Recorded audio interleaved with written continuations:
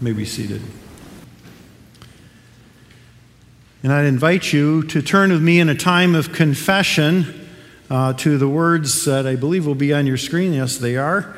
We're going to be looking at Lord's Day 1 of the Heidelberg Catechism this evening as we begin to look at the Catechism over the course of this next year. And I'd like to have us read then from question answers 1 and 2, which make up the Lord's Day, and read those responsively. So the first question asks, what is your only comfort in life and in death? That I am not my own, but belong, body and soul, in life and in death, to my faithful Savior, Jesus Christ. He has fully paid for all my sins with his precious blood, and has set me free from the tyranny of the devil. He also watches over me in such a way that not a hair can fall from my head without the will of my Father in heaven. In fact, all things must work together for my salvation. Because I belong to him, Christ, by his Holy Spirit, assures me of eternal life and makes me wholeheartedly willing and ready from now on to live for him. What must you know to live and die in the joy of this comfort? 3 things. First, how great my sin and misery are. Second, how I am set free from all my sins and misery. Third, how I am to thank God for such deliverance. And then I'd invite you to turn with me to John chapter 10. John chapter 10. As we begin looking at at the Heidelberg Catechism, and by the way, the picture on the screen is a picture of Heidelberg, Germany, if you ever wondered what that looked like, where the Catechism was written. But John chapter 10 is, interestingly, you may know when you look at the Heidelberg Catechism, that it always has all these footnotes. Every phrase, every sentence has a footnote to it, a biblical reference. It's because the Catechism is based totally on Scripture. And so it's a reminder that we can turn back to those Scriptures and see where these various truths come from. But it's the Catechism kind of ties all that Scripture together and looks at it in a very systematic way. And so oftentimes when I'm preaching on the Catechism, because I don't like to preach on the Catechism, but on a Scripture passage that relates to it, oftentimes I'll pick one of those texts that's referenced. I was kind of surprised to find that as I was looking at it this week, that this particular passage isn't connected as a part of the footnote of particularly question answer number 1, but it fits it so well. And so we're going to use this story or this truth that Jesus teaches to the people of his day and to us, as it is a picture of what particularly it means to belong, the comfort of belonging. So if you just keep your Bibles open, I'm going to read that in just a few moments, but we'll open our time with prayer, and then we'll make a few comments before we get into that. Let's pray. Father God, our shepherd, we thank you for being our shepherd. We thank you that we could have all of the truths that we have sung about, that we have prayed about, that are true of you in our lives. And now as we turn to this, particularly this question answer of the Catechism, and as we turn to the whole idea of where we find our comfort, we pray that you would open our eyes to the way that we belong to Jesus, our good shepherd, and what that means for our lives, both now and into eternity. We pray it in his name. Amen. From years ago, I still remember a set of TV ads for the American Express card. And while they never succeeded in getting me to pick up one of their credit cards, much of their advertising could be quite powerful, including this particular ad campaign. Among this particular set of ads were this picture of a couple of older brothers having lunch at a fancy restaurant with their little sister in the big city, obviously concerned for her welfare, until she hauls out her American Express card to pay for their meals, at which they looked at each other like, well, I guess we don't have to worry about her anymore. Or a frantic tourist in Europe, having lost his wallet and all his money in a foreign land, connects on the phone with American Express and is taken care of the next day. Or a father seeing off his daughter as she starts college, waiting for the appropriate moment to gift her with the best security he can think of. That's right, an American Express card. And the punchline for each of these ads was, membership has its privileges.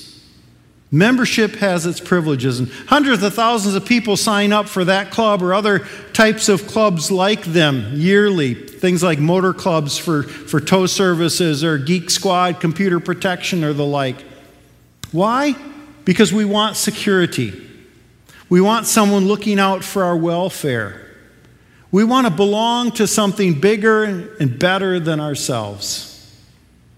And this need, this idea, isn't new. In the Bible, it was often conveyed by the archaic, at least for us, image of a shepherd and his flock. And Israel was often equated with the flock of sheep over which, as we read earlier, the Lord is my shepherd. Well, Jesus picks up on this idea in a conversation that he has with first some Pharisees and then a little later on some Judeans. John chapter 10. Let's read the first 30 verses.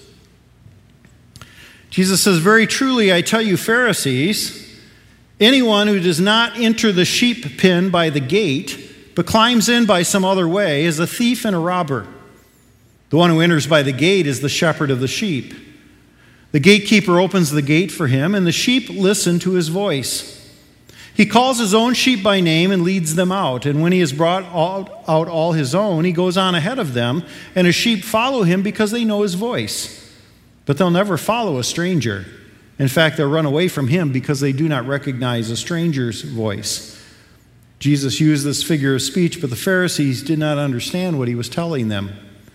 Therefore, Jesus said again, "Very truly I tell you, I am the gate for the sheep. All who have come before me are thieves and robbers, but the sheep have not listened to them. I am the gate. Whoever enters through me will be saved. They will come in and go out and find pasture. The thief comes only to steal and kill and destroy. I have come that they may have life and have it to the full. I am the good shepherd. The good shepherd lays down his life for the sheep. The hired hand is not the shepherd and doesn't own the sheep, so when he sees a wolf coming, he abandons the sheep and runs away. Then the wolf attacks the flock and scatters it. The man runs away because he's a hired hand and cares nothing for the sheep. I am the good shepherd. I know my sheep, and my sheep know me, just as the Father knows me and I know the Father, and I lay down my life for the sheep. I have other sheep that are not of this sheep pen. I must bring them also. They too will listen to my voice, and there shall be one flock and one shepherd. The reason my Father loves me is that I lay down my life only to take it up again. No one takes it from me, but I lay it down of my own accord. I have authority to lay it down and authority to take it up again. This command I received from my Father." The Jews who heard these words were again divided. Many of them said, "He's demon-possessed and raving mad. Why listen to him?" But others said, "These are not the sayings of a man possessed by a demon.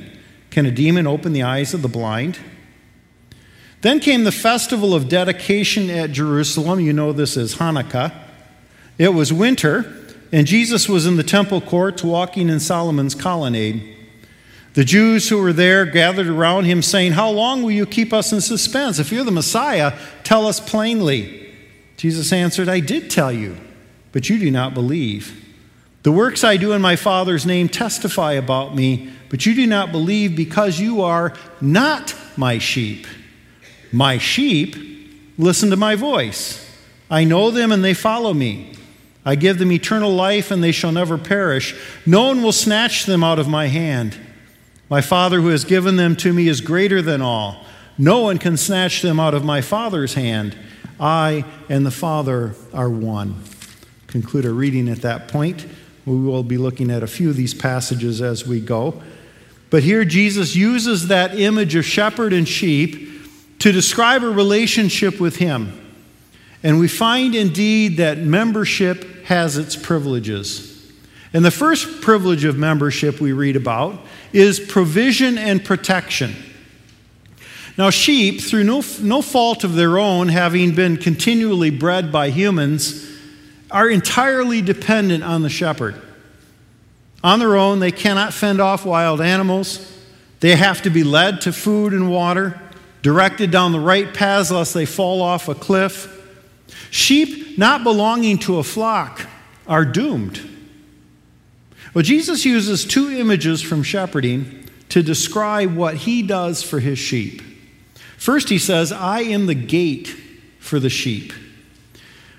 Most sheep pens in Israel were simply rock-walled enclosures with a simple opening in the wall for a door. There was no actual door that could be opened or closed. And so the shepherd slept in the opening at night to protect the sheep so that animals or thieves could not get into the sheepfold and the sheep couldn't get out and wander off into danger themselves. The shepherd serving as a gate then provided protection, security.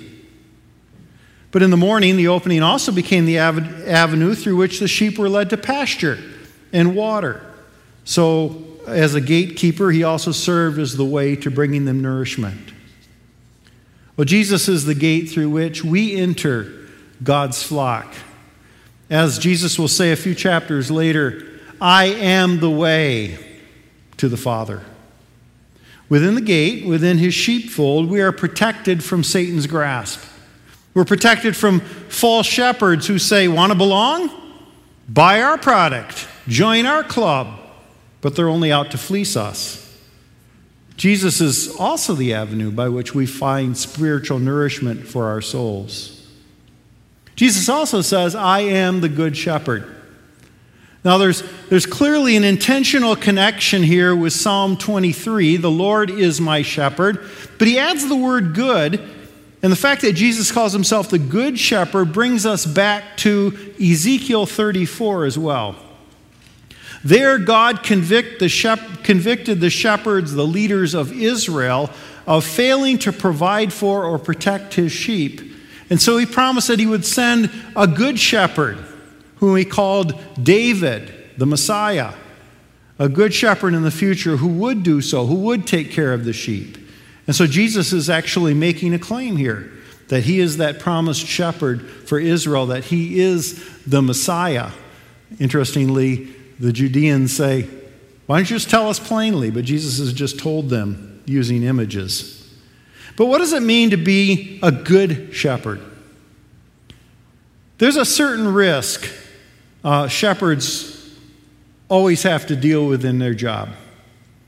And you can see that just by what they carried in their hands. They would carry crooks, which would be used to pull sheep out of crevices and bushes, but they also carried rods, or clubs in essence, which were intended to fend off wild animals and thieves.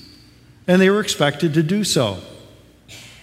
But at a certain point, a sane shepherd would know when to give up. No shepherd would willingly trade his life for a mere sheep. But Jesus says he goes above and beyond the call. Verse 15, he lays down his life. Jesus goes out of his way to protect us. But of course, it's much more than that.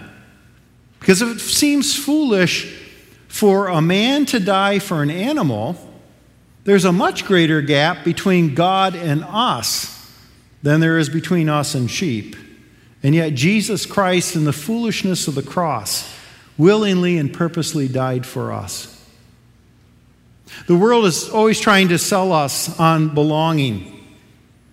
You belong by wearing a certain kind of clothes, or having a certain amount of money, or wielding this kind of power, or living by this code of ethics. But they never reveal the cost.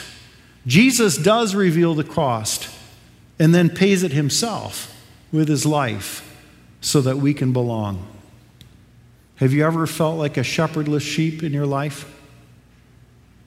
To whom are you looking for belonging? Another privilege of membership is relationship, knowing and being known. In Great Britain, the pub is actually an important institution.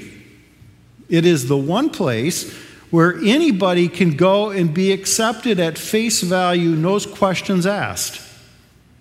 It was the idea behind the popular TV show of a number of years ago, Cheers, and especially its theme song. You want to go where everybody knows your name, where they're always glad you came. You want to be where you can see troubles are all the same. You want to go where everybody knows your name. In an impersonal world in which we're known most often by numbers, your PIN number, your social security number, your credit card number, your account number, we want people who know our names. Belonging includes knowing and being known. Well, look what Jesus says, chapter 10, verses 3 and 4. The gatekeeper opens the gate for him, and the sheep listen to his voice. He calls his own sheep by name and leads them out. When he has brought out all his own, he goes on ahead of them, and his sheep follow him because they know his voice. Verse 14, I am the good shepherd. I know my sheep, and my sheep know me. Verse 27, my sheep listen to my voice. I know them, and they follow me. In Israel, flocks of sheep were usually fairly small, maybe 20 to 30. Might get up to 100 or so, but usually not much more than that. And shepherds were actually, and you can still see that today when you go to Israel, often young children or teenagers. And the shepherds knew their sheep by name, by pet name, by characteristics. They were more than simply a business investment, an animal for shearing. They were almost on the order of pets. In a world in which we find ourselves increasingly anonymous, Jesus, our Good Shepherd, knows us personally. He knows our habits and sins, our wants and our needs. He knows our names. In Israel, shepherding wasn't always a solo profession, however. Especially at night, local shepherds who were grazing their flocks throughout the wilderness might come together in a single sheepfold, with their flocks naturally intermingling overnight. At dawn, one by one, each shepherd would call his own flock, and all his sheep and none of the others would follow him. Because, as Jesus says, the sheep know his voice. A measure of our relationship to Jesus Christ is how well we know his voice, his will, especially over the calls of the world, over the calls of false shepherds. Do we know our shepherd like our shepherd knows us? What are we doing that we do so? Another thing Jesus says is that there is one flock and one shepherd. True confessions, and I know this will come as a shock to all of you who know me, I'm a bibliophile. I love books. For years, I was a member of several book clubs, Book of the Month Club, History Book Club, Word Biblical Commentary, you name it. But I got really sick of having to tell the club not to send the next book if I didn't want it, and sometimes I'd miss the deadline and have to pay for an unwanted book. I also didn't like that I had to buy a certain amount of books at regular price in order to fulfill my obligation for those cheaper books that I got. So I finally decided to start quitting the clubs. And then I noticed a new phenomenon. These clubs started offering no commitment memberships. There was nothing you had to buy. You had to almost die to get out of it, but there was nothing you had to buy. And the reason was because they found that people no longer made commitments. Well, Jesus does not follow that marketing strategy, but he has just one commitment: follow. Follow.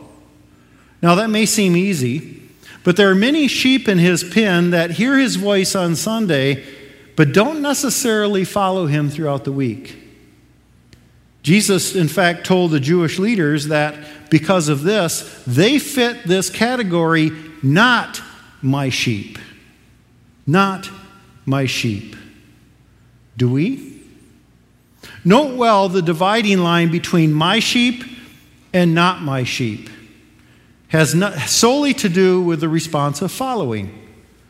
The dividing line is not by pen. Verse 16, Jesus says he has another pen, probably referring to the Gentiles, sheep in another pen. Jesus doesn't divide by race, by class, by ethnicity, by denomination, by worship style, by traditions. His flock is diverse, which can cause problems among sheep. But our unity is found in our common good shepherd. Are we part of that one flock with one shepherd? And then look at verses 27 through 30 once again. Verses 27 through 30. My sheep listen to my voice. I know them, and they follow me. I give them eternal life, and they shall never perish. No one will snatch them out of my hand. My Father who has given them to me is greater than all. No one can snatch them out of my Father's hand. I and the Father are one. The last, perhaps most important privilege of membership in the flock of Jesus Christ is eternal security. Eternal security. No one can snatch them out of my hand. This kind of reminds me, I play the same game with my grandchildren that I used to play with my daughters when they were young. I let them tug at my hand as hard as they can. But the small size of each child, or even several, cannot budge the size of their grandfather. It's an unequal contest.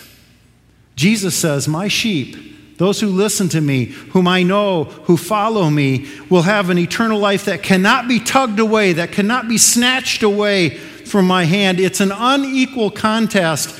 My Father is greater than all. And that's the best part of belonging. And yet sometimes we feel like we're losing it. That 40-pound sin feels so heavy. We're sure it's going to pull us away from God, or that 40-pound doubt, or that 40-pound will that sometimes gives way to temptation. Jesus says, don't flatter yourself. It's impossible. God will always win the tug of war, even over that 90-pound weakling Satan. It's an unequal contest. And if we belong to Christ, it's membership's greatest privilege, eternal security. Are we part of his fold today? Membership has its privileges, provision and protection, knowing and being known, eternal security at in the Father's hand. And Jesus Christ paid the membership fee. Are we following him? I've noticed that belonging is especially important when it comes to death. Think about an obituary. What makes up the obituary column? Who and what we belong to, right? Who? Our family. What? Our occupation, our church, our service organization, military branch. Some might even fancy those things as references for heaven, like, I belong to a Christian family, I belong to a church, I do community service. But in the end, only one thing can be legitimately found on our heavenly resume, and that is my sheep. My sheep. That's it. And that's our only comfort in life and in death, that I am not my own, but belong, body and soul, in life and in death, to my faithful Savior, my good shepherd, Jesus Christ. Let's pray. Jesus, we thank you for this eternal security that we have in you. We thank you for the way that you watch over us in the paths that we take and the paths that we will take in this coming week. And we pray that you would help us to keep looking to you for guidance, for security, and to find that in you and not in this world, we find the privileges of true membership, of eternal membership. We pray that we might be able to share that with others too, where we find our hope in a world that seems to have gone amok. We pray that by your Spirit you continue to remind us during our downtimes of where to find our security and our hope. We pray this all in Jesus' name. Amen.